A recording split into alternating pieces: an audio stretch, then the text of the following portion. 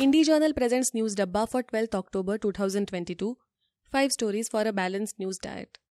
Anushka Vani brings you the daily updates that the internet is talking about through various news websites. Here is a glance through some of the national and international news updates, from China continuing COVID restrictions, workers at France refineries continuing strike, to Russia's arrests in relation to Crimea bridge attack.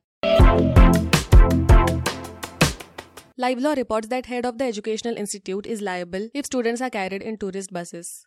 Kerala High Court announced that head of the Educational Institute would be held liable if any tourist bus, which does not meet the safety standards prescribed in reference to noise control, is seen carrying students, reports Live Law.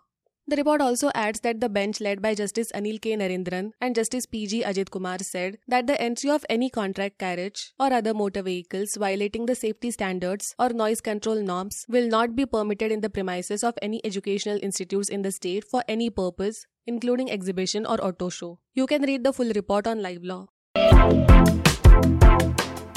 CNN reports on China continuing COVID travel restrictions. With Asia opening borders and opening quarantine measures, China is still clinging to the COVID restrictions, reports CNN. China is the last country in Asia to continue travel restrictions. The report mentions that most of the countries that suffered economic backlash reopened their doors for travel, bringing relief to the tourism industry. China too has seen its economy suffer from a strict zero-COVID policy with tighter restrictions.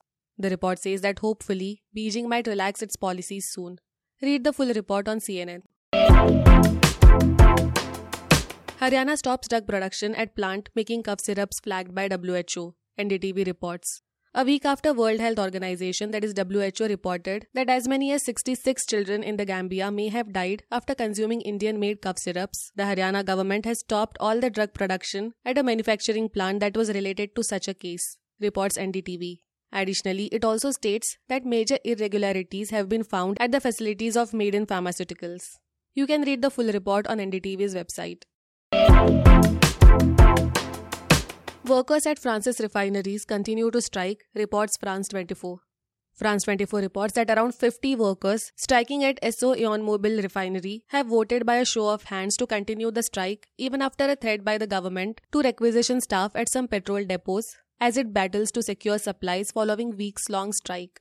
In addition to this, the French ministry has launched a requisition order for staff to resume work at Exxon's Port Jérôme depot in Normandy. The fuel strikes have led pumps in several parts of the country to run dry, forcing drivers to wait in long lines to fill vehicle tanks. You can read the full report on the website of France 24.